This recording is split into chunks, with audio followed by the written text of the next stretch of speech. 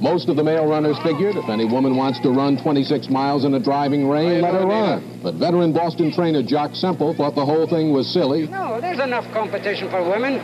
What the heck? Why do they want to tackle the toughest thing in the world? It's just women and their stubbornness just want to do something that they're not supposed to do. That's all there is to it. You know that. You're married. That was 50 years ago. In the time since, women have made remarkable progress towards equality in sport. Today, 40% of all athletes are women, and yet women still receive less than 4% of media coverage. The Iron Women podcast wants to help change that. We interview female professional athletes and other remarkable women making breakthroughs in endurance sport and research. So that when I grow up, I will have heroes. I'm Alyssa Godesky. I'm Haley Chura. And I'm Rosalie. And you're listening to the Iron Women podcast. Haley, do you know what our most popular Iron Women episode has been so far? I do, Alyssa, because you know I love the numbers, and it goes back to fall of 2017 when we interviewed exercise physiologist Stacy Sims. You're right. And do you know what Stacy Sims has been up to these days? I've heard she's working with Noon Hydration to help formulate some products that have the female endurance athlete in mind. Noon Hydration products have clean, quality ingredients and are also non-GMO project verified, which means top quality ingredients for your body and the planet. Noon Hydration offers a range of hydration products for all your workout and recovery needs. My personal favorite is Noon Sport Fruit Punch flavor. What's yours, Alyssa? I like the Noon Sport in the grape flavor, and our listeners can go to noonlife.com and shop with a 30% off code of Iron Women to find out their favorite flavor. And don't forget to let us know. That's noonlife.com with the code Iron Women for 30% off. And now, the ladies you've been waiting for, Alyssa Godesky and Haley Chura. Bye for now.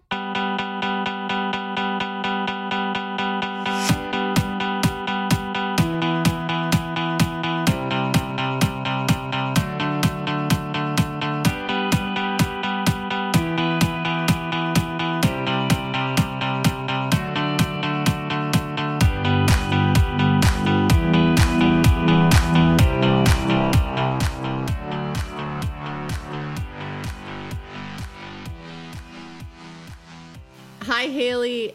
Welcome back to another week. How are you? Alyssa, I'm doing pretty good. It's been a good Monday so far, so a good start to the week. How about you? What's going on in Charlottesville? It's hot. It's like really hot. And so the name of the game right now is basically trying to survive training. I talked about this, I think, last week, or maybe the week before. I'm doing a really big Ironman build to get ready for Ironman Copenhagen and Ironman Wisconsin. And I can say that I am officially in the thick of it. And so volume is pretty high right now. The workouts are pretty intense right now, but it's also like 95 to 100 degrees with a lot of humidity outside right now. So in a way, I'm like, man, this is like perfect training for Kona if anyone wants to come out to Charlottesville and get in some heat and humidity training. But it just makes it a little tricky. Like, you cut into your sleep a little bit to get up early to make sure the workouts are in like more ideal conditions. And napping, to be quite honest, I know people love to think pro athletes are taking naps, but pro triathletes, like if you also have a job, it's really hard to squeeze a nap in. And so I'm just not conditioned to like find time to nap, you know? And so, and like, I just am not used to doing that. Like being able to kind of sit down and relax in the middle of the day to really like make that kind of time count for, you know, even just a 30-minute quick nap or something like that is not something I'm used to doing. So it's been interesting as I've been trying to make myself do that. I did it once last week, which I was proud of myself for that. And I'm drinking a lot of Noon to stay on top of electrolytes. It's really hard to stay on top of the sweating situation. Even on the treadmill, like I feel like even the gyms are hot here right now. It's crazy. Is the heat wave that's been hitting Europe, is that affecting Copenhagen as well? Do you know? Like, could that race be really hot? Like maybe this is good prep for race day? It could be, but it definitely, I had that same thought, and Copenhagen's far enough north that it's still like perfect there. It's like 60s and 70s and like really nice and like pretty cloudy. And so I'm hoping that, you know, there's a lot of people say that training in this type of conditions is a lot like training at altitude, right? And so either way, you know, I'll be prepared for Copenhagen. Then if it is hot and humid, like I've been training in it, so great. And then if I have like the perfect race day conditions, I'll just be able to feel amazing the whole time. That's how it works, right? Right. There's a benefit. There has to be a benefit. And like we talked about the mental toughness of getting out there every single day. And it's always good to have to practice good hydration and, you know, just cooling techniques. That's going to pay off sometime in life. You know, for like 100% certainty that as long as you keep racing, you're going to have a very hot day sometime in your future.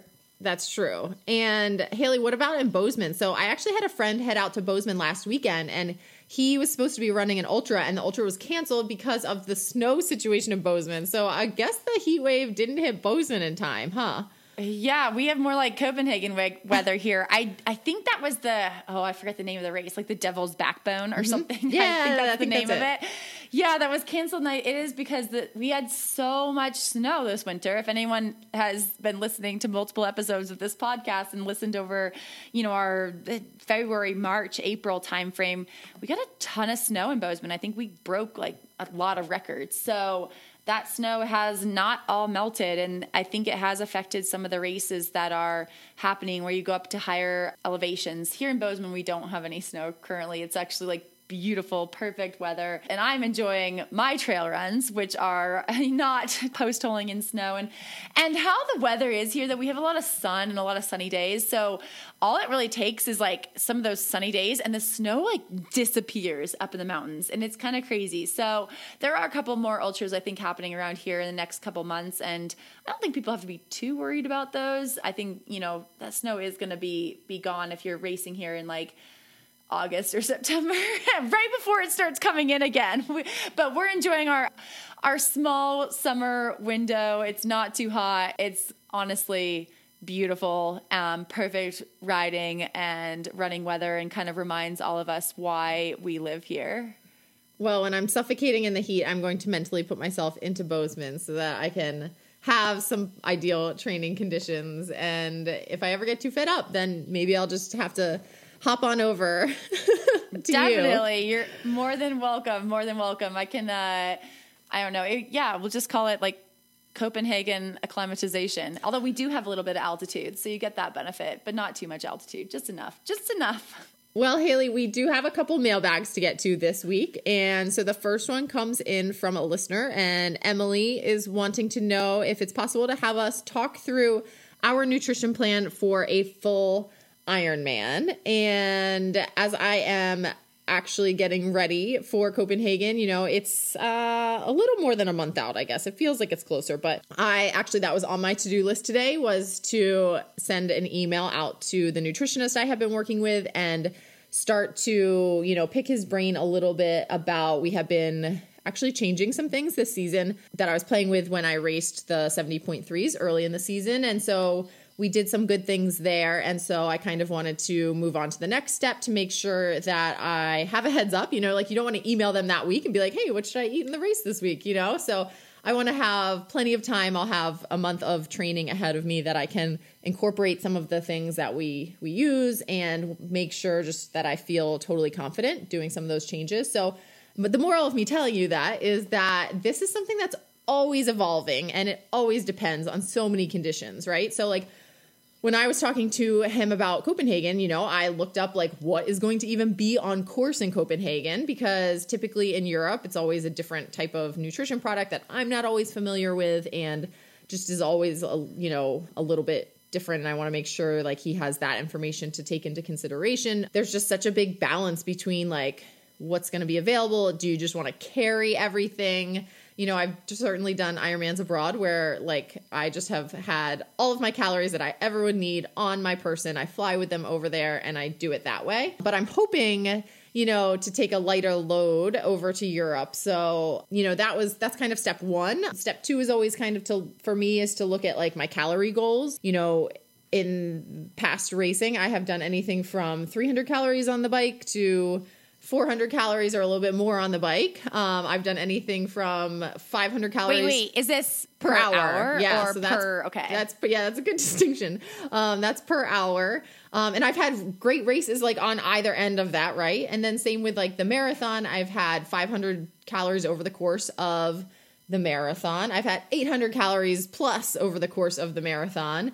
And I've had great runs on either end of that, right? So it always kind of depends. And I think a lot of it has to do just in my own life, like with how the like day-to-day eating and things like that. I think your metabolism changes. I think your hormones play into it, all of that stuff. So again, it depends a lot. And the biggest thing I can say is that prep factor, right? Like not waiting until race week to really be like, oh, this is what I'm going to eat. And I haven't done this on any of my training rides, like practice carrying that stuff. Do you want to like have things already opened and on your bike or do you want to tape gels a certain way? Those kinds of things. I think that matters a lot more than sometimes like where or what you're using in a lot of time for the actual nutrition.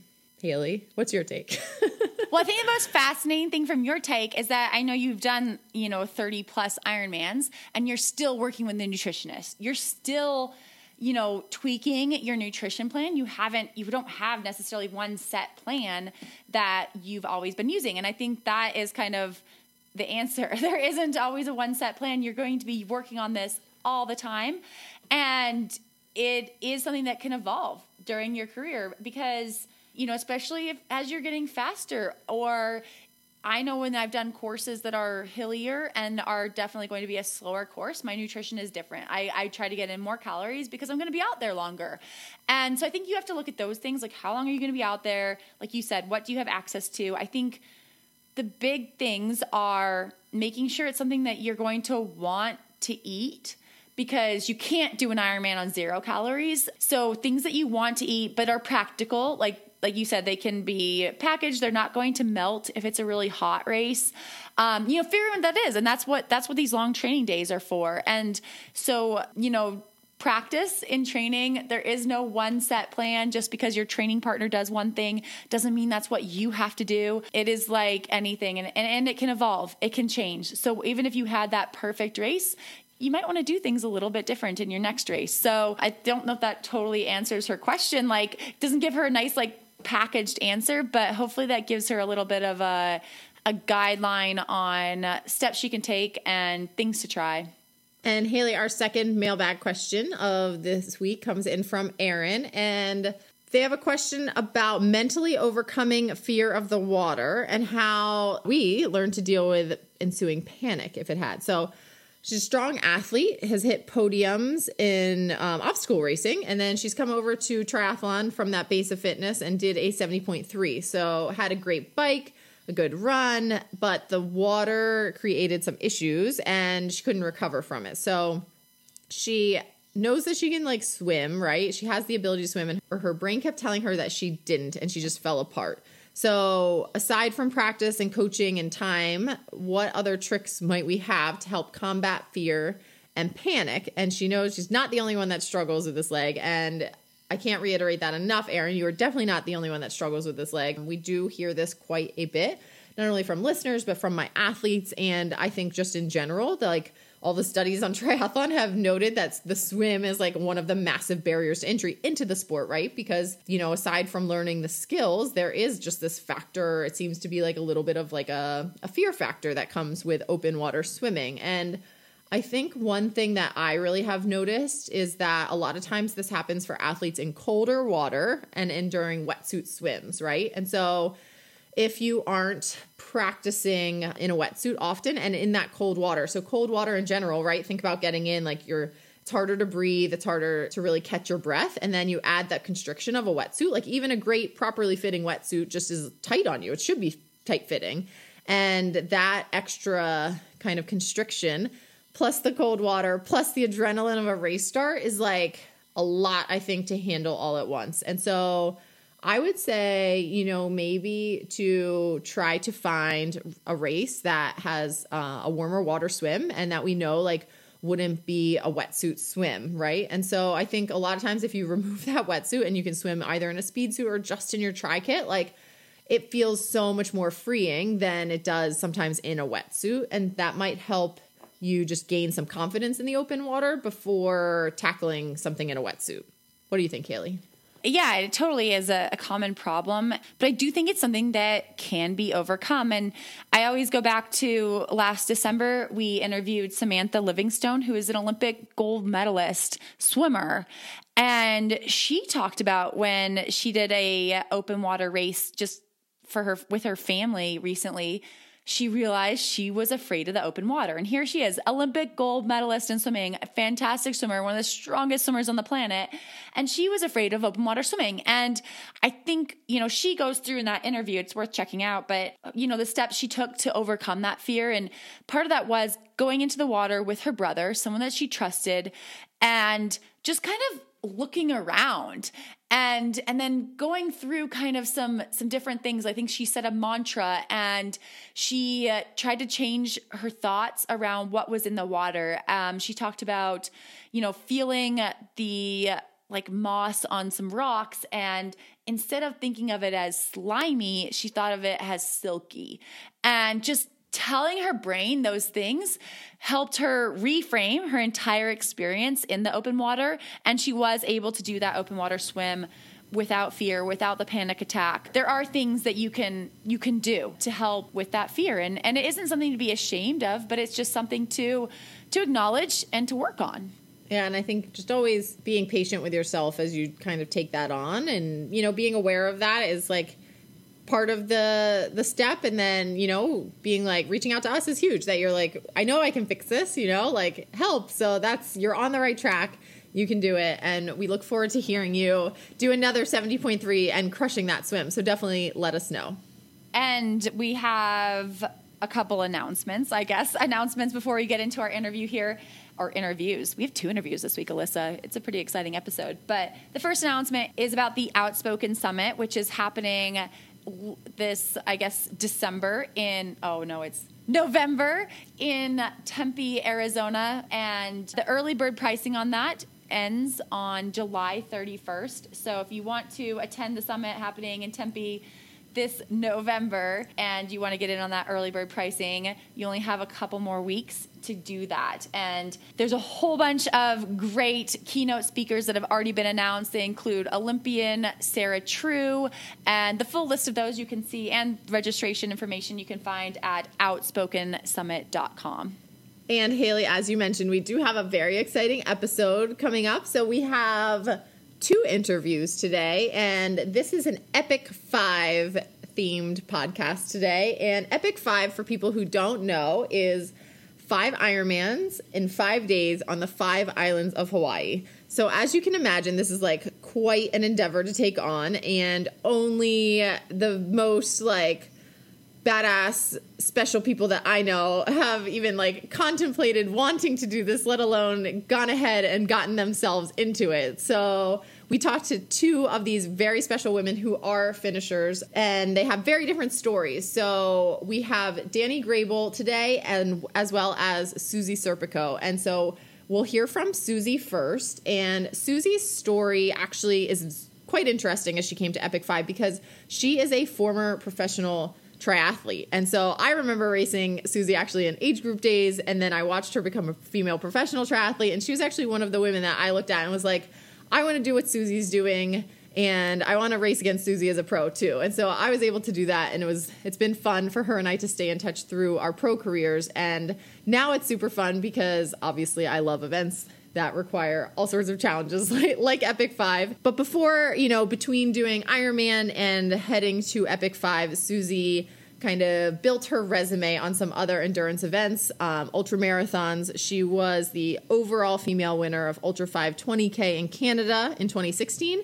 And she was the second place overall female of Ultra 5 20K Canada in 2018.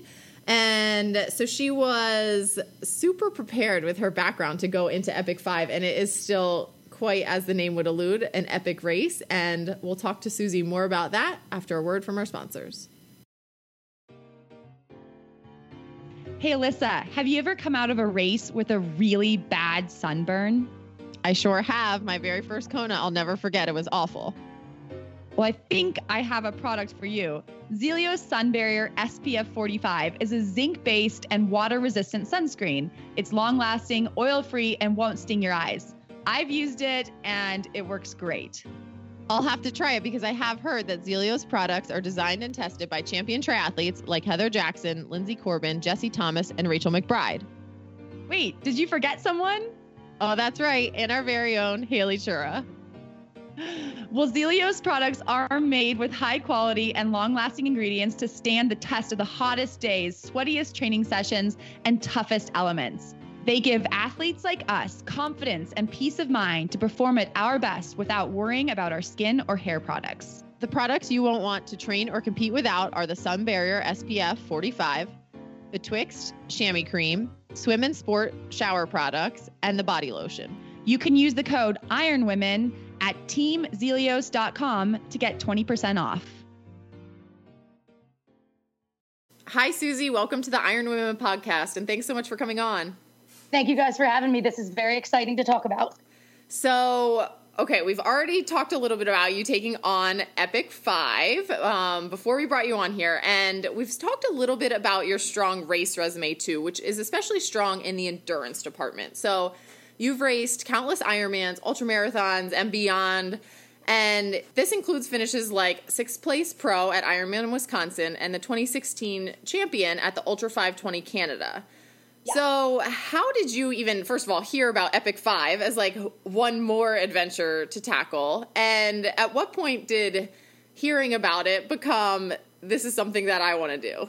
Yes, you kind of know. I've been in the sport such a long time, and I was looking for something that was very challenging past the Ironman, and that's when I found the Ultra 520K. And I did that for 2 years, but actually I think 4 people now that I did the Ultra 520K with in Canada moved on and did the Epic 5.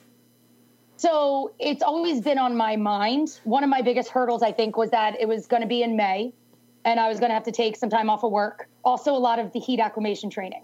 So going to Hawaii in May versus, you know how it is around here. So I'm not sure if you guys are aware of this. They were supposed to have an Epic 5 in Canada in July of this year.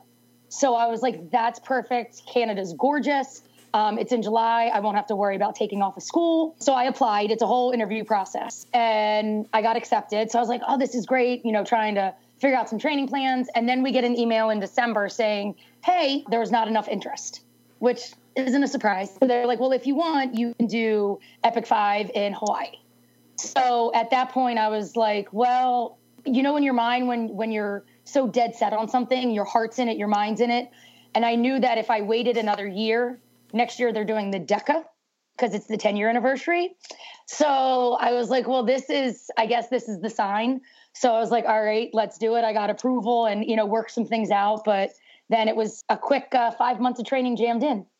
And Susie, in case any of our listeners or our hosts aren't familiar with the Ultra 520K Canada, can you tell us what that was? And also, how were they going to do an Epic 5 in Canada? Because my understanding is it's all about 5 different islands in Hawaii, an Ironman on each island of Hawaii in 5 days.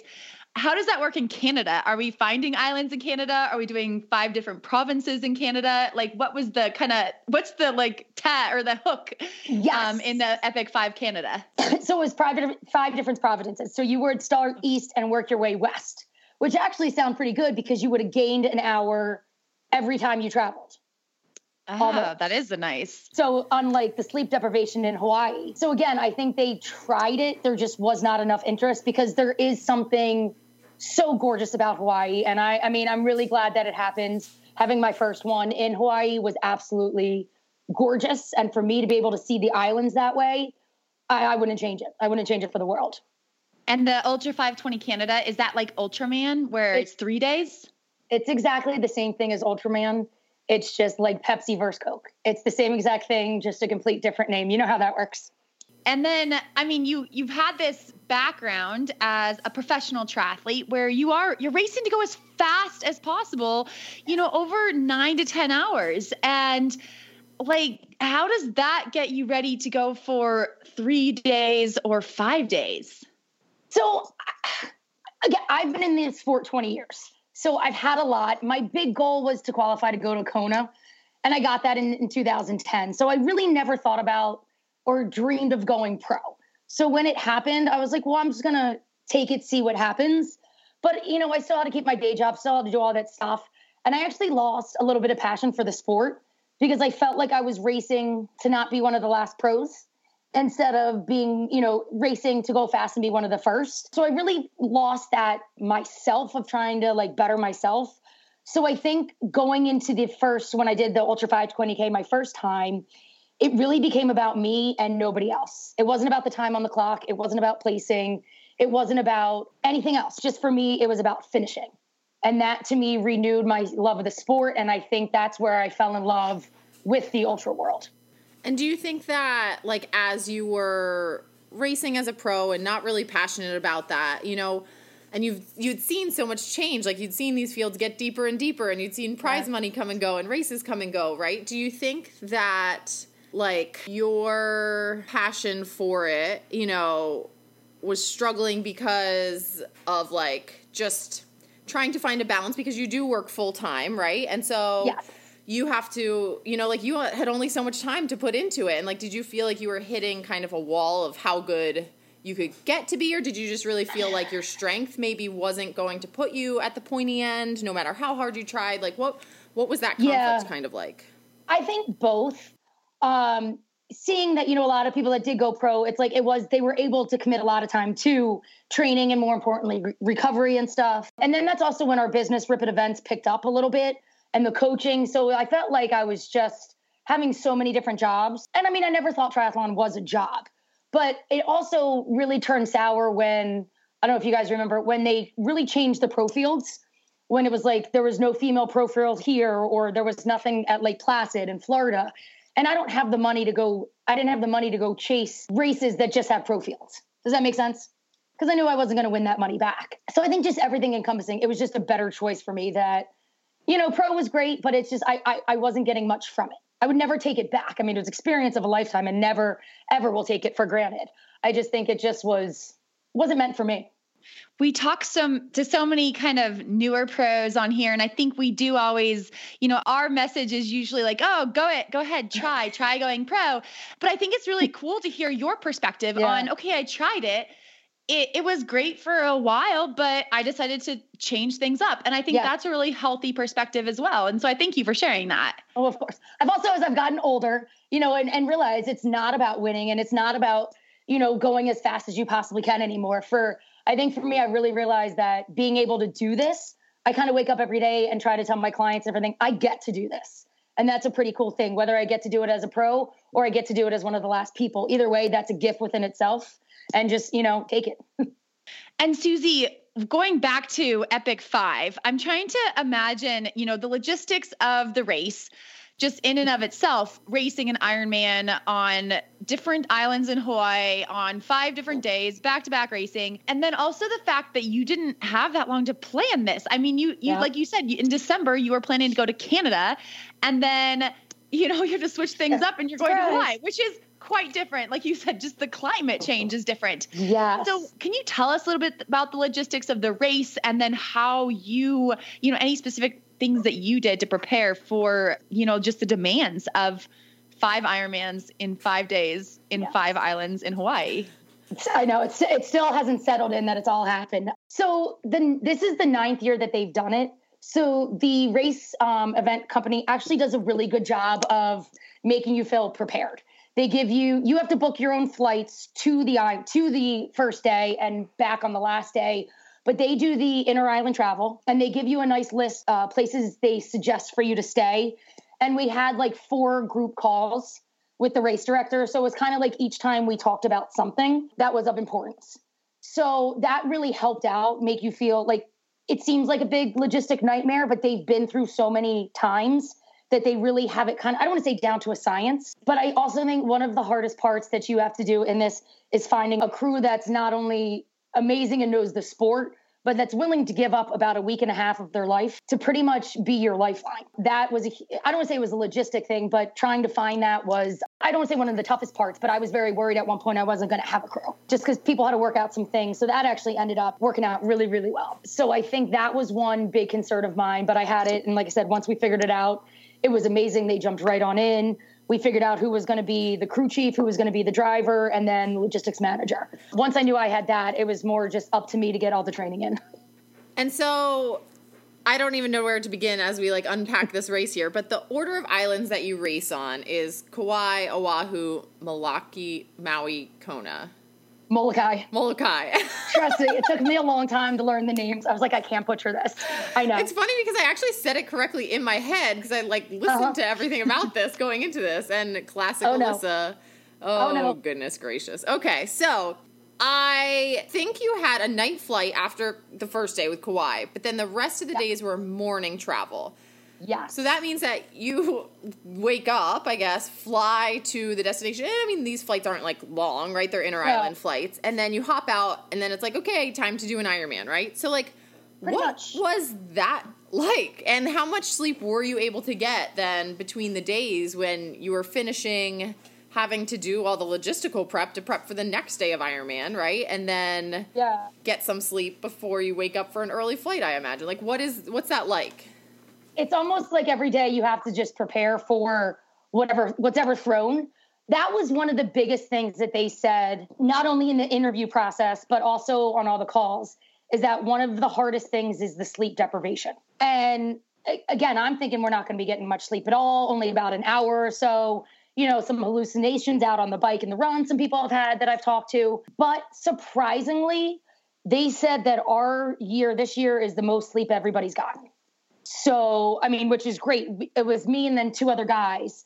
And they say we were all pretty much within like 2 hours of each other. So not only did us, but the crews and the staff got the most sleep. And what that means is, I think day 1, we got about 5 hours of sleep. Day 2, we got about 4. Day 3 was like 3. And then it was like 2 and 2. But I mean, to me, that was a lot more than I was expecting. And you got to sleep a little bit on the planes. So it was, to me personally, it was enough sleep because I was really thinking that we were going to get none. But it was, and for me, the swim is my happy place. So to be able to start with the swim every day, I was like, okay, I can do this. Kind of. And if you were expecting none, did you do any practice with sleep deprivation going into it? I tried. But it was like, I don't have a set schedule. Luckily, we don't have kids. So it's not like we have this routine schedule or it's like, we got to be in bed by 9 and get up at 5, so I'm one that is okay on not a lot of sleep. I also like my naps, but I was worried about it, but it wasn't like I need my 8 hours of sleep. I can function on, when we put on our races here, we get up at 3 a.m. and stuff. So I was worried, but it wasn't probably my top worry, I would say. Susie, we're also chatting with Danny Grable, who was the first woman to do Epic 5. And I believe were you the fourth? Is that? I was the 5th to attempt, the 4th to finish. All right. So I'm just curious, did you lean on any past competitors, whether female or male with, you said you knew some people from Ultra Trail or Ultra 520K Canada. Did you ask people for tips and? Oh, yes. Okay, so you had some ideas on things that people had done in the past that they'd done wrong, that they do different? Oh, yeah, I was able to. And that's one of the other things I love about the Ultra World is everybody's so supportive and was so willing to help out. I talked to Danny. She was great. We had a phone call, some emails and stuff. I talked to Mel, who was the second female. She's in Australia, and we were able to talk. She was wonderful. And not only that, they were able to talk to my crew. So my crew reached out to them as well, and they were willing to help out. And then I reached out to a guy, Duncan, who did the Ultra with me, and then another guy, Chad. So all 4 of them were so willing to help out. Because, again, a lot with this, there's no training plan out of it. You do an Ironman, you can search beginner Ironman plan, beginner this. There was nothing for Epic 5. And I don't have a coach. I've learned I'm not very coachable. I like to do my own thing. And I have enough knowledge and, experience, I think, and I was able to do it. So I did what I thought worked out, combining everybody's kind of plan together. But no, they were all very helpful. And even as we got closer, I would email them. I was like, is this normal? Am I freaking out? Even afterwards, still reaching out to them. They've been so supportive. So our listeners, I'm sure, would definitely love to hear more about your training because you did train while you maintained your full-time job as a physical education teacher in Columbia, Maryland, and you own Rip It Events with your husband. And so can you give us into some insight into how you fit that training in and what maybe a peak day of training looked like for you? Oh, yeah. I don't want to say I made it up as I went, but I kind of did. I think the biggest part about this was getting to the start line, as most races, uninjured, but also prepared. 2 guys actually had to back out the last 2 weeks because of injury. So there were supposed to be 5 of us, but 2 weeks they had to back out. So it was basically, a lot of it was 2-a-days where I would work out before work and then work out again after work. A lot of people knew that that I was just basically going to be training and don't expect to do a lot, which did take a little bit of a toll, like on my family, that I couldn't watch my nieces and nephews' games and stuff. But it was literally on the weekends. Most of my weekends consisted of a 4,000 swim, a 5 to 6 hour ride, and a 1 to 2 hour run on Saturday and Sunday. And then I would piggyback like 4 days of swimming, 4 days of biking, or 4 days of running. So, I mean, and I'm not going to lie, a lot of it was indoors because of the weather here. So it probably wasn't until April that I was able to actually get outside and ride. So a lot of it was 6 hour rides indoors. That sounds like my kind of thing. Maybe not back-to-back days, but I'm curious about the mental part of that, because sometimes when I'm lining up for a race, I tell myself, I'm like, it's one day. Tomorrow you can sleep in and just eat all the food and like just hang out. And that isn't the case for you. It's not. It's tomorrow, and tomorrow I'm going to wake up and I'm going to do this again and again. Like, how did you, I mean, is that just natural, or is that something that you trained yourself to do, to be able to like get up for it every single day? I think that's part of the training. Like knowing, okay, Friday, I worked out in the morning, I taught all day, I worked out again in the afternoon. So it's like, okay, I can't sleep in the next day. And then you do it all again on Saturday. And then, Sunday you have to do it all again as well. And then even get up again on Monday and do it. So there really wasn't many off days. So I think that prepared you. But I also think going into it, you have to be mentally prepared for that. No one's just going to say, oh, I feel like doing the Epic 5 today. It's like you have to go in knowing that you have to do 5 in a row. So you kind of have that mentality all up in training, which scared me to death, but it kept me going. And so when you're looking at that mentality, but also having like a past of, racing professional triathlon where the goal is to be going as fast as you can and to be trying to win and sort of that kind of thing. Like, and then you look at this where Epic 5 is definitely a unique race, and some might argue it's like more of an event rather than a race, right? I think like, how did you kind of balance the two, and did that atmosphere of it being more of an event kind of shape your mentality of getting through, of like wrapping your head around the fact that it was going to be 5 days? So I had one goal, and my one goal was to be a finisher. So I don't know if you could become a participant. Let's say something happened on day 3 that I couldn't finish. Or, I could still continue on day 4 and 5 and be considered a participant, not a finisher. So I went in my crew saying, hey, this is my only goal. I don't care if I come in last. I want to just be a finisher. And for me, it really was just about going slow and steady. And I was listening to one of your podcasts with the runner. I train naked and I race naked, meaning I don't wear watches. I don't know my pace. I don't know my cadence. I don't know anything. Because to me, it's really about how I feel.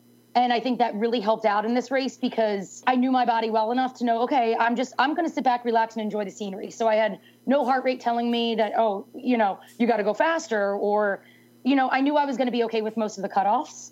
There was only one cutoff. But you change your mentality 100%. That I don't care.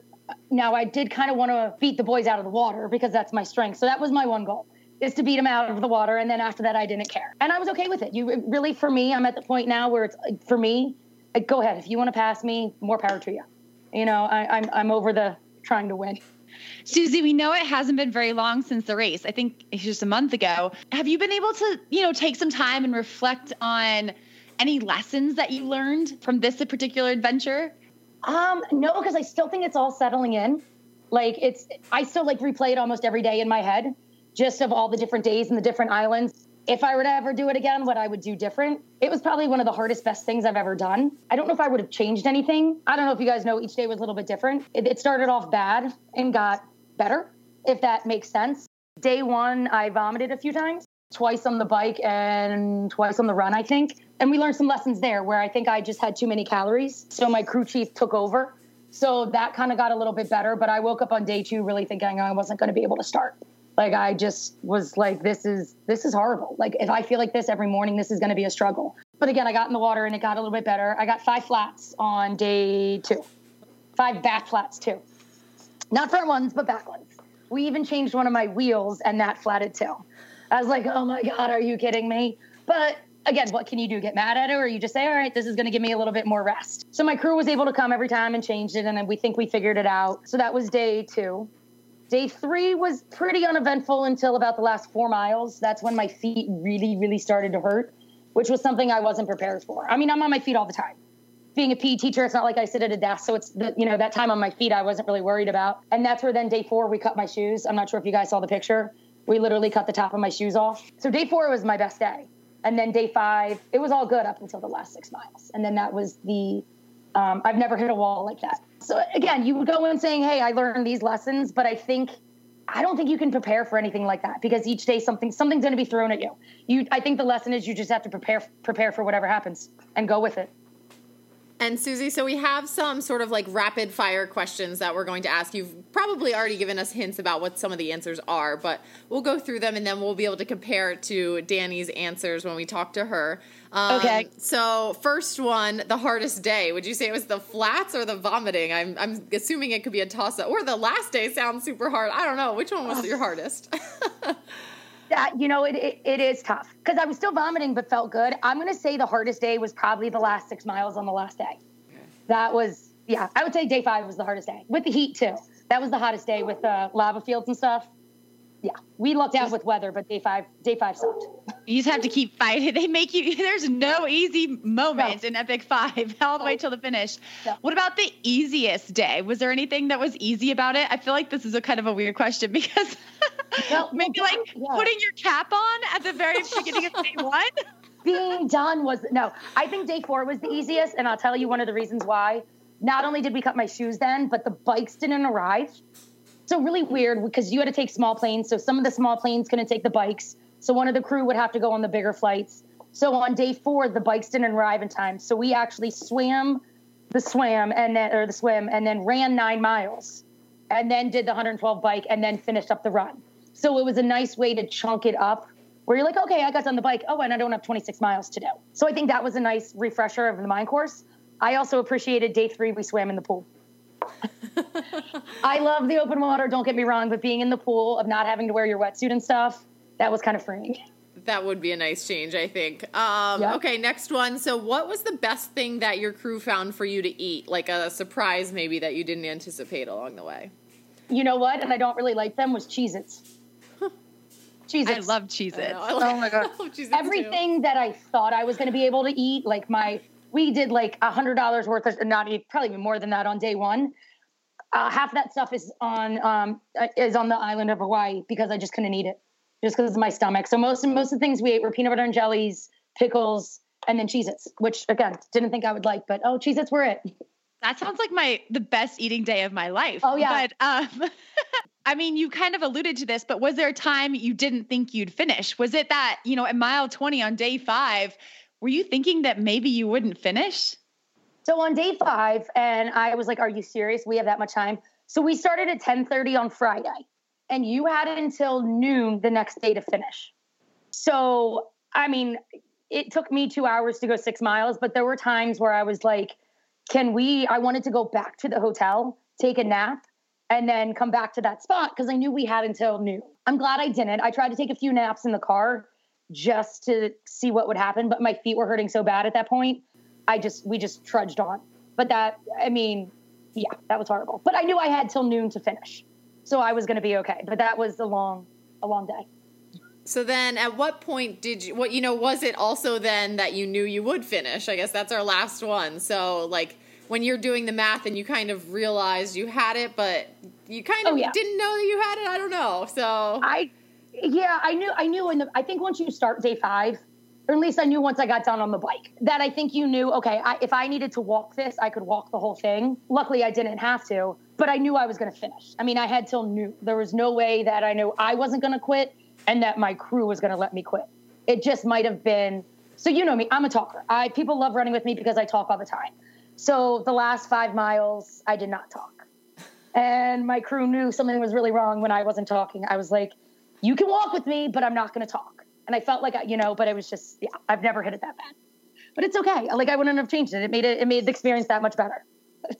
I have one bonus question I want to add. I feel terrible asking this. No, It's only been 1 month, but is there any chance you're going to go back next year for the DECA? I mean, that's like 10 Ironmans in 10 days on 10, or I guess it's on 5 islands, or is it like? So no, they actually are making it 6. So it's 2 on Kauai. Islands. Was it 2 on Kauai, 2 on Maui, 1 on Molokai, 1 on Lanai, and then 2 on Maui and 2 on the Big Island. You've researched this. You've done some research.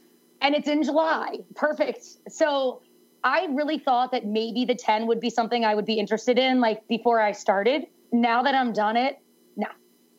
I don't know if I physically could.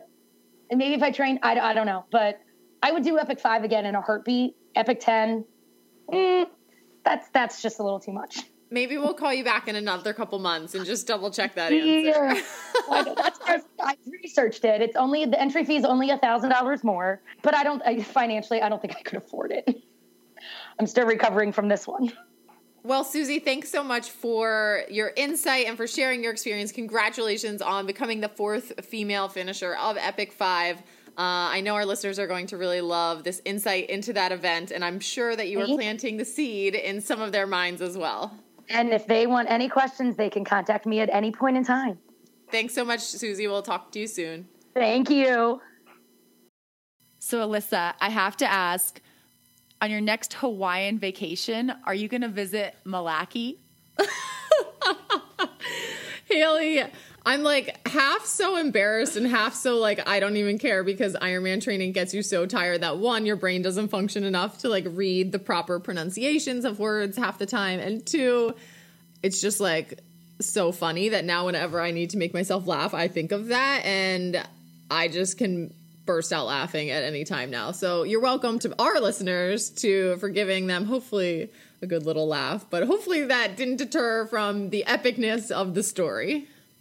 I don't think it did at all. And if anything, I hope someday you do get to go to the island of Molokai, and you're going to have a hard time keeping a straight face. I will too if I ever get over there. But I loved hearing Susie's story and just, everything about her journey through sport. And our next interview is a little bit different. Yes, Danny Grable is also a finisher of Epic 5, but her path to that finish was quite different from Susie's. Danny didn't necessarily grow up as an athlete, and even as a young adult, she was actually quite out of shape. She had, various events during her life that we will talk to her about that led her to triathlon and to endurance sport, and to becoming the first woman to ever attempt Epic 5 and subsequently the first woman to finish. Danny finished Epic 5 in 2016 and has not stopped her endurance sport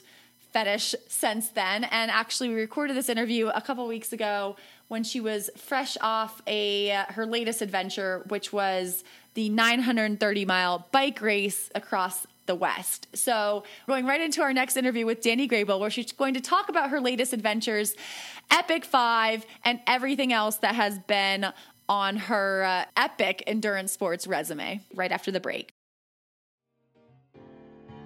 Wahoo is dedicated to the journey of every athlete, from a sprint to Ironman. Wahoo is with you every pedal stroke, every stride, and every trying moment, with the commitment to make you better. As endurance athletes themselves, Wahoo provides an ecosystem of products, including Kicker Smart Trainers, Element Bike Computers, and Ticker Heart Rate Monitors, to provide exactly what you need to reach the finish line and smash your training goals. Hi, Danny. Welcome to the Iron Women podcast. Thanks for having me. So we are talking to you fresh off your record-setting performance at the 930-mile race across the West. You and your husband, Jason Overbaugh, celebrated your first wedding anniversary with a bike ride from Oceanside, California to Durango, Colorado. You finished in 2 days, 5 hours, and 29 minutes, holding an average speed of 17.36 miles per hour and setting a new 2-person mixed gender record. Can you tell us about the race, and was the goal always to set the record, or was the idea just to keep the anniversary celebrations going for 2 full days? No, the goal was always just to break the record. Unfortunately, there's just not a lot of women that are represented in ultra cycling. So we knew that we were going to be the only mixed person team, although there was some 2-person female teams that were out there. So yeah, our goal was 17.2. We named it Operation 17.2. And that's kind of what we were talking about because the record was 17.13. So it was basically a continuous race. It started in Oceanside. You end up in the desert pretty quickly. Borrego Springs, hot, really hot. And then from there, you're going through like Flagstaff. It was Mexican Hat, Utah. You go through like that Four Corners area up through Monument Valley. So it's just the perfect mixture of everything you could possibly want in a bike race. It's got flats, it's got hills, it's got heat, everything but really humidity. That was all that was missing. Didn't get too cold, but yeah, that was our format. And Danny, tell us a little bit about how this works. Like, do you guys ride together or do you like swap out riding? How does it work? Yeah, so we swapped out riding, and basically during the day, our plan was to do anywhere from 15 to 30-minute pulls, depending on the terrain. So if we were going uphill, we were only doing 1 mile at a time on the climbs. And so you're allowed to hold on to somebody, and you're also allowed to get a push off from your crew because some of the hills were too steep, like you had to be clipped in. You weren't going to be able to clip in, or else you would try to fall over when you rode. So that's what we did for 12 hours during the day. And then at night we did like 1 hour pulls, basically anywhere from like an hour to an hour and a half. Sometimes the terrain was good enough so that like one of us could do a longer pull while the other person could get a little bit of sleep. But basically the first night I had a really hard time, and they always tell you that nobody sleeps the first night because you're just so, jacked up and excited. I have a really, really hard time sleeping in any place that's not like totally quiet. So I was having to sleep in a moving van because my van was having to bunny hop. So constantly driving up the road. And because they're trying to hurry up and drive like 18 miles up the road really quickly, I couldn't sleep at all the first night. So it was that part was pretty challenging. So is this like a Sprinter van? I'm trying to like just envision this. So you get done. Caravans, man, Dodge Caravans. Oh man. Okay. So those are perfect for bikes though. You just kind of throw your bike in, right? Yeah, they're completely perfect because first of all, minivans are like insanely comfortable. And yeah, they have all these like hidden storage components. And then we have bike racks that we knew already fit on them. So Dodge Caravans work out perfectly. When we finished the race actually, and we're unpacking because we rented 3 of the exact same vans, this guy was like, "What's going on?" And we're talking to him and we're telling him about the bike race. He's like, "I'm just wondering what all these middle-aged people are doing with minivans." Like, minivans are super versatile. Do you like when you do a relay exchange, are you like handing off to each other? Like, I mean, especially when these are happening only 1 mile. I mean, is it like, I mean, these exchanges must be pretty insane because you're just hopping right into the van and then driving 1 mile up. Exactly. That's it. That's basically it. So your wheels have to pass. So during the day, people who are really, really good at this, like the 8-person teams, they're doing these really fast exchanges where like the person's getting into your slipstream and all that. Like, I'm not that great. So all I was doing was just trying not to run over my husband. That was it. At night, each rider has to come to a complete stop because from 7 p.m. to 7 a.m., you have to be in direct follow. So I would have to ride behind him and pull off to the side and then stop and unclip so that his van could pull over and start following him. But during the day, it was just as long as I blew past him. So I would blow past him and then try to pull over as quick as possible and then literally hop off my bike and jump in the car. And Danny, this isn't the first time you've attempted like an ultra style cycling event because in 2013 you raced the 3,000 mile race across America as a 2-person women's team, and you set the record in that category that still stands today at 8 days, 2 hours, and 35 minutes. What did you learn from that RAM experience that you took into Race Across the West? I guess like that didn't really prep you for that first night of sleep situation. No, it didn't, because none of us slept that night. So that is what we learned, is that none of us slept that first night either. I think what I learned the most, that was definitely we had a crew of 11 people. And I think what you learn in an event like that is that, you don't know what's going to happen to people when they don't sleep. And you might have friends that are going to be great and are super committed, but aren't going to be great crew people. And you end up learning that, everybody's going to have a different skill set. And then you also learn about yourself because you can't train for that much sleep deprivation personally. There's no way. And you have no idea what's going to happen to you. And sometimes you just don't know until you get out there and start doing it, especially around the sleep deprivation, for sure. And do you get to look around at all while you're riding? I mean, you got to see, because you've done Race Across the West and Race Across America, you've seen like the whole country pretty up close and, not in a car, not in an airplane. Was the West your favorite part? Is that one of the reasons you wanted to go back and do that section? For sure. It's absolutely gorgeous. I mean, it's just beautiful. It really is. And during Race Across America, for sure, I would tell you that that's the most gorgeous. I mean, you were going to places that you would never, when we were in Mexican Hat, Utah, I was getting chased by wild horses. I mean, you're never going to see that stuff. You're never going to be in those towns for any reason. And it's just really remote. And it's really, really desolate. And I think the reason we chose Race Across the West is because 3,000 miles did not really seem manageable for both of us to train at the same time, just in terms of like maintaining our marriage and jobs and our house and all that. It's a lot. It's a lot and we don't have kids, which makes it easier. But even like I was dropping the dogs off at my mom's house for a week for her to take care of them. Even that was starting to become too hard. It's hard to fit it all in. And Danny, we've only touched on your race resume, but it's obviously very impressive. But there was a time not too long ago when you kind of were the opposite of an endurance athlete.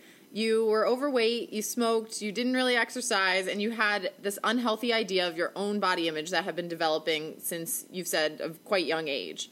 Right. Can you tell us about the path to kind of that point where it tipped and you started to pursue a healthier lifestyle? Yeah, I was really incredibly unhealthy. And I had this amazing doctor who I went to for a physical one year, and he just flat out told me that I was on this horribly destructive path. I was gaining weight at such a rapid speed. Between my family history, all four of my grandparents had died of heart attacks. I was going to be diabetic, diabetes, heart disease. And it was probably the first time, I work in geriatrics. So I work with older adults for a living. And I did then too. And it was kind of this flip that switched in my brain where I realized like my job is to help people kind of age gracefully and to help them maintain certain levels of activity. And here I am like in my early 20s, and I'm not even going to be able to walk up a flight of stairs in 10 years.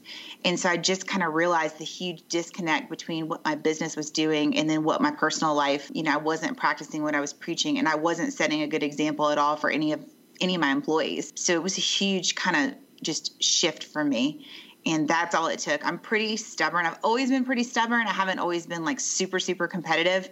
Although I guess some people might argue that I've always been competitive, but that's all it took was just making that decision that like, I just wasn't going to do that anymore. And I wasn't going to live like that. And then making those changes kind of piece by piece. And your journey to health didn't start with a race that crossed an entire continent. No. You started with a fitness video. You did at home, and from there you progressed to regular gym workouts, and you started to meet people who competed in triathlons. And then in November 2006, just 2 years after that life-changing moment in your doctor's office, you were in Panama City Beach, Florida, to cheer for a few of your new friends as they raced Ironman Florida. So I believe you were on a 2-mile bike ride from the race expo back to the hotel when you were hit from behind by a driver who was both distracted and driving while under the influence. Mm-hmm. The crash left you with a shattered leg, unable to even walk for months. Did you ever think that was the end of your athletic career and even maybe your path to better health? I remember being in the emergency room, and I was signed up to run the Publix Marathon. So it's November, and Publix was going to be in March. And I'm talking to the doctor about running the Publix Marathon, and he's looking at me, and he's like, listen, I don't even know if you're going to be able to walk without a limp. He's like, your leg is shattered, and we're just going to do the best we can to put as many pieces back together and put a rod. He's like, but I can't even guarantee that you're going to ever. He's like, you might have to have a lift in your shoe. That's how bad your leg is. And it never really occurred to me until maybe a week after I got out of the hospital, and I'm in a wheelchair, and I'm like, all right, this might be a little bit worse than I realized. But no, I never, I was very grateful to be alive, and I was very grateful to do the stuff that I was able to do. And the second that I was able to get out of a wheelchair, I started using a walker, and I literally shuffled my way to the pool. It took me 40 minutes to get out of a car. I made my mom drop me off at the pool, and I was pouring sweat and I was crying because I was so exhausted. It took me 40 minutes to get from the front door to the pool. And I was like, I have no idea like how I'm going to get in the pool with this, taking the boot off my leg, but I figured out how to do it. And so, yeah, no, I never really thought, no, this is over. I did question whether I was ever going to be able to get back on the bike again, for sure, whether I was going to be paranoid about cars or afraid. But I think people that know me know that's not really kind of how I live my life. So, yeah, I wasn't too worried about it. And you did return to racing after the crash, and you did so with a vengeance. Less than 2 years later, you finished your first Ironman at the 2008 Ironman Louisville. But Ironman clearly wasn't long enough for you, because in December 2011, you returned to Florida and this time set a record riding your bike the 420 miles across the state in just 1 day, 3 hours, and 54 minutes, which at that time broke the overall record for men and women by just 4 minutes, and it still stands as the women's record today. Yep. You also finished a double-distance Ironman at the 2012 Florida Double Anvil, and we already mentioned the Race Across America in 2013. What was the draw of these races that was lasting more than 24 hours? What was it that made you say, like, I just want to keep going longer? Well, at that point, I had met Vinny was my boyfriend, now he's my husband, and he had gotten into ultra running. So he'd already run a 50-miler, and I had crewed him for a 100-miler, and I was just completely mesmerized. I thought the whole scene was totally different. I loved how people helped one another. I love the idea of crewing for people, but I also really don't like running that much. So I was like, well, I'm definitely never going to run 100 miles, but I wonder what it would be like to work out for 24 hours. And I was just genuinely like, I want to try to work out for 24 hours, but there's not a whole lot of ultra races out there. There wasn't a lot of stuff to pick from. So I was like, well, I guess I'll just try to ride my bike across the state of Florida and see what happens. And then we found this. I don't even know how we found the double Ironman or how we would even think oh, this is a great idea. But we happened to just find this random double Ironman that was in Florida and think, well, one Ironman's not that bad. I wonder what happens if we double it. So wait, so you've been on the crew side of things for a long time, and then you've been the athlete. What is your perspective between the two of those? Because you mentioned these big races, crewing is a really big deal. I mean, do you think crewing is harder possibly than doing the event? Yeah, absolutely. Crewing is, it's one of the most selfless things that people can do, and you're nothing without your crew. And it's a huge deal to crew. And typically, you're not paying people. They're showing up, they're volunteering, you're going to cover their costs to get to the race. You're going to cover their food, but they're taking their own vacation time. Sometimes, people are using their own points to fly or, refusing to let you buy their ticket. And that's a huge sacrifice. And, I think about, it's like the equivalency of getting a PhD. And, when you graduate, your family, the feeling that your parents must get, when you graduate college and they know they helped get you there. So you're filled with this amazing sense of respect and accomplishment when you crew somebody. And then when you're the racer, you're just overwhelmed with gratitude when you finish, and you're just so incredibly, incredibly grateful for the people that helped you. And then you're just like, well, why would you do this? My friend Hillary that crewed at Epic 5, she still calls it the best vacation she ever had. I'm like, what are you talking about? We took 13 flights. That was not a vacation. She's like, she'll tell people, she'll be like, oh, it was the best vacation I ever had. I'm like, you're crazy. But people have this experience. It's totally different than what you think it is. 13 flights and probably about 13 hours of sleep is my guess over the course of those days. Oh, so. She didn't even get 13 hours of sleep. No, she got less than 10 hours of sleep for sure. It was insane. And so, yeah, so it's really hard you need one another. You're nothing without your crew, but it's not for everybody. Not everybody likes, in some ways you kind of have to be subservient. You have to acknowledge that somebody else is in charge. You have to make good decisions, and some people don't like the pressure of it. Well, speaking of Epic 5, Danny, we'll kind of transition over to that a little bit. And Facebook does get a pretty bad rap, but we've heard that it is where you actually got the idea at first to apply to race Epic 5. You saw the post on Facebook, did a little digging around, and realized that while the race had a female race director, a woman had never participated or even applied. So what made you want to be the first? So my husband had done a triple Ironman in Hawaii. And so we knew a lot of the people that were a part of, Epic 5. It was the same kind of race series. And so I knew what Epic 5 was because I'd read Finding Ultra. And one of the people that we knew that lived in Hawaii, that's a female, and I knew that the race had been acquired by a woman, Rebecca, she posted that applications were due, on this date. And so I texted her and I was like, hey, just curious, has a woman ever done Epic 5? And she was like, nope. And I was like, has a woman even applied for Epic 5? And she was like, no. And I was like, well, Rebecca's running it, right? And she's like, yeah. And I knew that it was mostly women that put this race on. You know, the race director is a female and the rest of the volunteers are females. And I was like, that's insane to me that a woman has just never even showed up. And I was like, well, I got to change this. So I started sending out kind of like feelers, which is what I do when I find something that seems like really ridiculous. So I start texting people, and I'll just be like, I send a message to my coach, like Epic 5 with a question mark, and he responds back, you know, bad word, yes. And that's kind of like if people are like, oh, that's a terrible idea, or what are you talking about? But when people start responding back, I'm like, hey, what do you think about this race? Or I might just like send a link to the race to a couple friends, and they're like, you should absolutely do that. And I'm like, great. Now I have to tell my husband about it. So in May 2016, you arrived in Kauai, ready to be the first woman to attempt and hopefully finish 5 Ironmans in 5 days on the 5 islands of Hawaii. But it was far from smooth sailing. On day 1, a cracked wheel left you on the side of the road during the bike leg, nearly causing you to miss your flight to Oahu. On day 2, flat tires left you stranded again for hours, meaning you only got about 2 hours of sleep. And on day 3, storms delayed your flight into Molokai, so you couldn't even start the race until 11 a.m., meaning you started your marathon at 10 p.m., and I think you only had time for a 30-minute van nap before heading to the airport. Did being the first woman add any pressure to keep going, even though it seemed like everything was working against you? It really did, which is crazy. I had more. So at that point, I'd been racing for 10 years.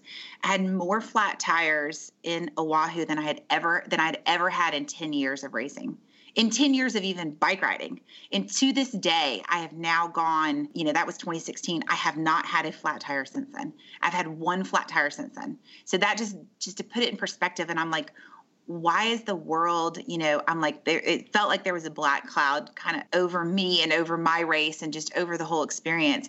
And I did try to quit on day 4 in Maui. We had been following this storm, which is one of the reasons why our flights kept getting delayed, and we just kept having this horrible weather. And everybody's like, oh, the storms are never that bad. The storms are this. And it just seemed like they just kept following us. So in Maui, we had a really, really rough swim. The water was really rough. We got out. And the guy that was riding in the car with us that was helping us, he kept saying the wind was just awful. And he kept telling Jason, like, at mile 50, I promise you, she's going to be out of the wind. But at that point, I was so far gone, and I had just gotten into a negative, mind space that, like, at mile 26, I looked down, and I think I had averaged, like, maybe 11 miles an hour. And I was doing the math, and I realized I wasn't going to be able to sleep that night, and I just lost it. I just pulled over on the side of the road, and I was like, I can't do this. This is it. I can't do it. And my husband gave me a 5-hour energy. He was like, drink this, and we'll just reassess at mile 50. So I get back on the bike, and I just started thinking about my excuses, like what I was going to tell people. And then at the same time, I started to do like a systems check, which is kind of what I do when things aren't going great. I'm like, all right, so how do your feet feel? So how do your hips feel? How do your knee, all that stuff. And I'm like, well, nothing really actually feels that bad. So I'm just kind of like wiggling my fingers and moving my neck around. And I'm like, okay, so you're just going to quit because you're tired. And I started saying it out loud. I'm like, that's the worst excuse ever. And I thought about, there's the woman at the pool who is amazing. That comes and swims and beats everyone to the pool every single morning. And I had to get up at 4:23 to beat this woman who's 78 years old to the pool. And I was like, she never has an excuse, nothing. It's snowing, it's ice outside. This woman is figuring out a way to get to the pool. And I was like, this is the worst excuse ever. Like, my dad is going to be like, you quit because you were tired. Everybody was tired. So what makes you special? And that was all it took. And then I just started repeating over and over again. I was like, Danny Grable will be the first woman to finish Epic 5. Danny Grable. And my crew drove up to me because they saw me talking. And they were like, what is she yelling at? Because I was screaming it at this point. And I literally screamed it. And coincidentally, that was the one day that I ended up beating the guys. So it was the day that I tried to quit.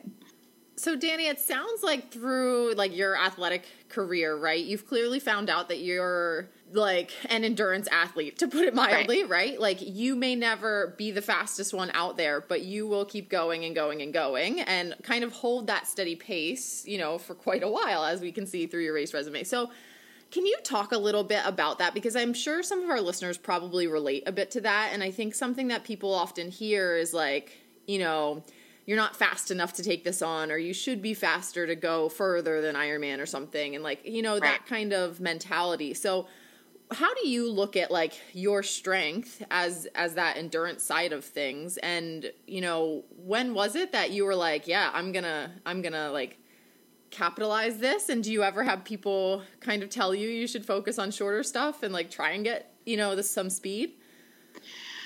No, I think I have more people focus on my size, which is interesting because I'm not small. And so I have more people that are surprised that'll say you're really big to do that, or people that are surprised that I lift weights, or people that are surprised that I can do pull-ups. And for me, you know, I'm a 11 and a half, 12-hour Ironman person. And it wasn't that I felt like I used to use my size as an excuse. I used to constantly say, oh, I could never run faster than this, or I could never. And then at some point I did start running a little bit faster. And I was like, well, maybe my size isn't really that much of an excuse. Maybe I can, you know, I can break an hour 50 in a half marathon. And maybe I'm not that slow. And once I stopped saying things like that, because I would always say, well, I'm really big for, and once I quit saying that, it made a huge difference. But the endurance part, and if you've ever gone to an ultra marathon event, the first time my dad came to watch one, he was just blown away by the different way that people looked. And you see a lot of different body sizes that are out there, and you can never discredit somebody who looks really fit and think, well, that's the person that's going to win this race. Because I have been at plenty of events where the person with the lowest body fat is the one who completely blew up and didn't last. And I think the longer that you go, obviously, the more that, you know, psychological strength and kind of mental strength starts to play into it. And the less, you know, having a high FTP or lactic threshold or VO2 max, it really doesn't make a difference. And, you know, I tell people, I'm not particularly talented. You know, I'm not a great swimmer. I'm definitely not a good runner. I'm a decently good biker, but what I'm good at is suffering. And so I will outsuffer everybody. And if it's rainy and cold and miserable, I'll just go out there and just outsuffer people. And Danny, what was the moment like when you crossed the finish line on day 5 in Kona and you became the first woman ever to finish Epic 5? It was very interesting, and I know that both you ladies have been to Kona and you've been to that pier, so you know everything about it. Well, imagine the complete opposite of an Ironman. Like, there's nothing. There's no people. There's like maybe 5 or 6 people, and one was my mom. There's no signs. There's no finishing mat. There's nothing. And it was just strange. Like, oh, okay, all right, well, this is the finish. We're done. And then I get to my phone and I'm thinking it must have been because there's a 6-hour time difference. So it was pretty late because we didn't start Kona. I think I must not have finished until like about 1 or 2 o'clock in the morning local time. And I have like 300 text messages. I've got, you know, my coach is calling me. He's like, hey, the news station wants to do an interview with you. And I'm like, wait, what? People were following along? Like, I just didn't have any idea. So it was the kind of aftermath afterwards was totally unexpected. I was not prepared at all. I had no idea people were paying attention. I had no idea that people knew anything about the race or that they were following along, but tons of people started reaching out. And particularly, you know, parents that had young girls or teenage girls. And that was really, that part was special. Like, I would go do the race again for that. And Danny, we also talked to Susie Serpico, who raced and finished Epic 5 just this past May, and she became the 4th woman to finish. So from 2016 to 2019, there have been 5 women to attempt the race and 4 finishers. How does that make you feel? Ooh, I could cry. I'm not a crier, but I could cry. So the 4 women that have finished, I have talked to every single one of them before the race. And I will, you know, I put it out there. And one of the things that I think is incredible about women and makes us different than men is that, you know, we tend to process things and a lot of times we over process. And I'm a planner, and a part of what I love about racing is that long distance stuff is that it's impossible to plan for everything, but you can mess things up. So after Epic 5, I went down and wrote all these notes up of everything that I would do differently, like all the stuff that I screwed up, and I saved it. I mean, I saved it like as a Word document. And every single person who's reached out to me since then, I'm like, hey, here's all my notes, like learn everything, learn from every mistake I've made. And women just are so different than men. I mean, when Mel Urey, the second woman who finished, she was like, hey, I want to set up calls with you. I want to email anything you're willing to tell me. And I love that about women. I love that we're willing to accept the fact that we have absolutely no idea what we're doing. And that was the cool part about Susie, is just like, I love that she's, you know, this accomplished triathlete who's texting me like, oh my God, did you deal with this? Like, look what's happening to my body right now. Is this what your feet look like? And, you know, men would just be totally different about that. So it's pretty cool. Well, if any of our listeners are interested in Epic 5, I think there is a Word document out there for you. There is. Come and get it. Hopefully you'll get a few more requests. But Danny, we wanted to finish this interview with a couple like kind of rapid fire questions. We asked these to Susie as well. And so I'm curious to hear about your answers. When we're talking about Epic 5, what would you consider your hardest day? Was it all the flats, or was it, you know, the wind in Maui, or was it something else? It was definitely Molokai day 3, because I just could not stay awake. The run like took forever. It just absolutely took forever. I walked almost every inch of it. I was falling asleep on guardrails. I was falling asleep all over the place. So day 3 in Molokai was definitely the hardest. The food was just not good. I was hungry, and I was exhausted, completely exhausted. And was there a day, I feel bad even asking this, like your easiest day, which like sounds so silly because I'm sure none of the days were actually easy. None of the days were easy. Looking back, was there a day that kind of like flew by at least? Believe it or not, the Kona course is the easiest out of all 4 of them. The Kona bike was the flattest, and the Kona course was the easiest, just looking at it kind of on paper. And everybody talks about like, oh, Kona. So I had this idea in my mind that there was these horrible climbs, and I was just like super prepared for it to be insanely hard. And then after Maui, which is really hilly, I was like, oh, this is really like, this is great. This is easy. And then of course, I mean, you know, it's the 5th day, you know that you're done. At that point, my mom was there. My brother was there. I was like, oh, this is done. We're good here. So that was definitely the easiest day for sure. Well, you mentioned the bad food in Molokai. Was there anything great that maybe your crew found for you to eat during your trip, or anything unusual that you were like, oh man, I normally wouldn't like this, but today is fantastic? They did. They found this stuff that's called musabi. So it's like a Spam sushi roll. And so when you get to Molokai, the airport is like nothing. I mean, it's like this tiny little room. There's no water fountains. There's no nothing. So when they woke me up from my nap to tell me that I was in the airport, it was awful because I was starving and all I wanted was food. And when I go in there, there's nothing. I couldn't even fill up my water bottle. I was so hungry. And one of the guys on the crew for the race, Scott, he hands me this thing. And I'm like, I didn't even ask him what it was. I just started eating it. It was super salty and it tasted so good. I'm like shoving it. I've got like sticky rice, like dripping down my face. I'm like, oh, this is so good. So then the next day in Maui, my crew found one at a gas station. They're thinking, oh, she's going to be so excited. We got this musabi, and they give it to me. I'm like, what is this garbage? I'm not eating that. This is terrible. They're like, you loved it yesterday. I'm like, oh, that was yesterday. And so was it the flats in Oahu where you thought maybe you wouldn't finish, or was there another time that stands out to you as that moment where you really questioned if you'd make it to the end? So I still felt good in Oahu, and I was definitely concerned about the mechanical in the flat issues. But that still was not the point kind of where I was concerned. When we were landing in Maui on day 4, and I realized like I hadn't showered, and Hillary, my crew, was joking with me, and I was so tired trying to get my wetsuit on, and she was having to almost like pour me into my wetsuit because I felt like I was going to fall asleep. And she kept saying, I looked out in the ocean, I kept saying, oh, they're going to cancel the swim. There's no way they're going to make us swim in this. And she's like, don't worry, it'll wake you up. You'll feel great. That morning, I really felt like there's just no way. Like, how could I possibly get through another day like yesterday? Because it also felt overwhelming. Like, how could today be any different? Because yesterday was so bad. And when was it that you knew you would finish? Was it when you made that decision in Maui, when you're riding up and you're like, I'm going to be the first woman to finish Epic 5? Or was it, when you saw the finish line in Kona? Definitely, I felt really good on the bike in Maui. And then, they had local volunteers that were coming out to kind of help us at night just to make sure, because we were so sleep deprived and because we were almost always running at night. So I had this really awesome volunteer that came out that lived out there. And she's, a very talented runner and triathlete herself, has qualified and completed Kona and raced Boston.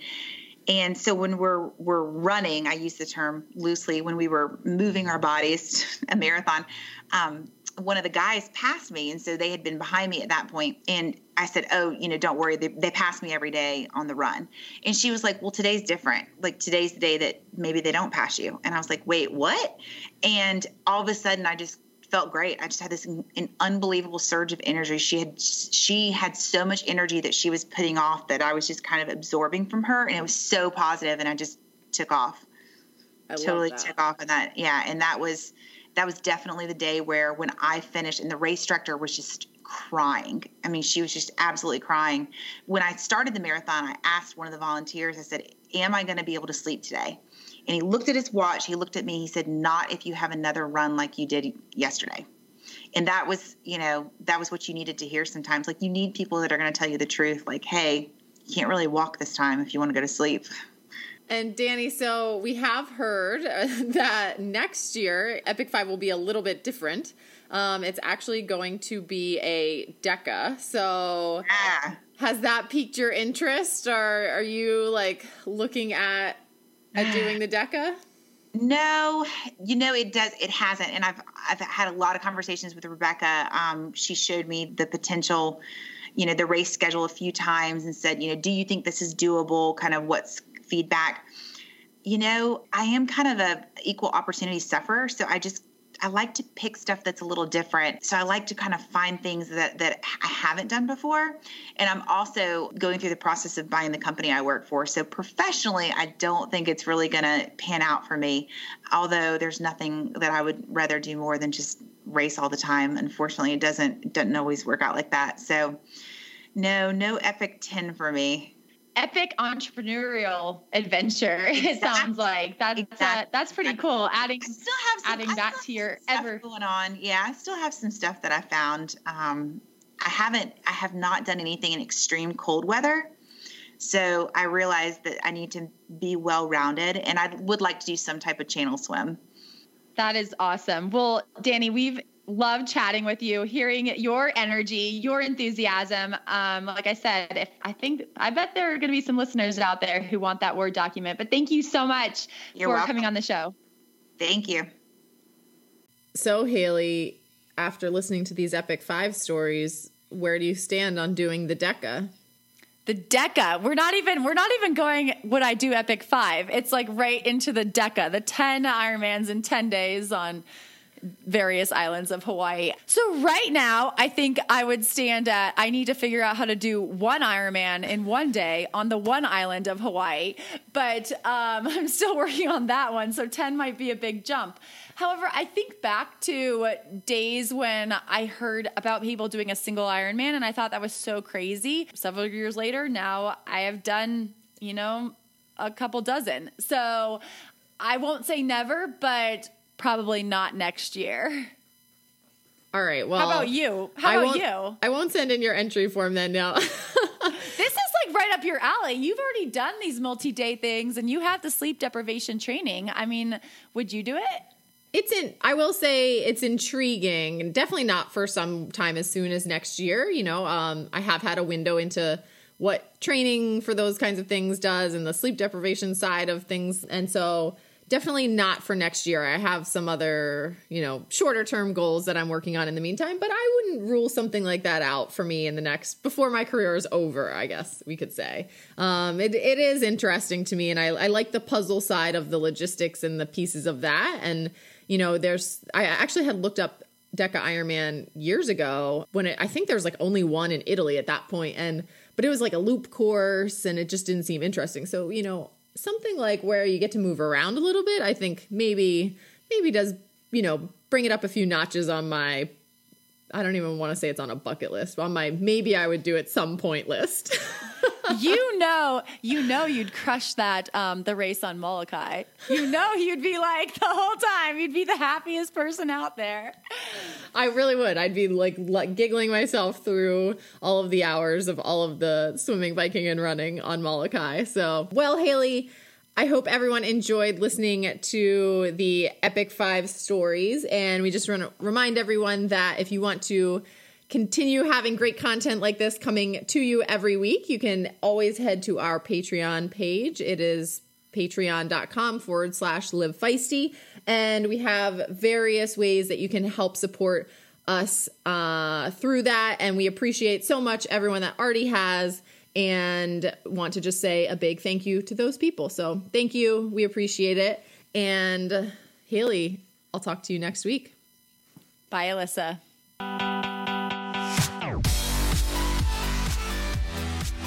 Thanks for listening to this podcast. Please subscribe, like, and comment on iTunes. My favorite podcast hosts are Alyssa Godesky and Haley Chura. My favorite editor is Aaron Hamilton. The Iron Women podcast is a Live Feisty media production. We want to thank our sponsors and partners: Noon Hydration, Wahoo Fitness, Zelios, Fen Coffee, FTC Nutrition, and Smashfest Queen.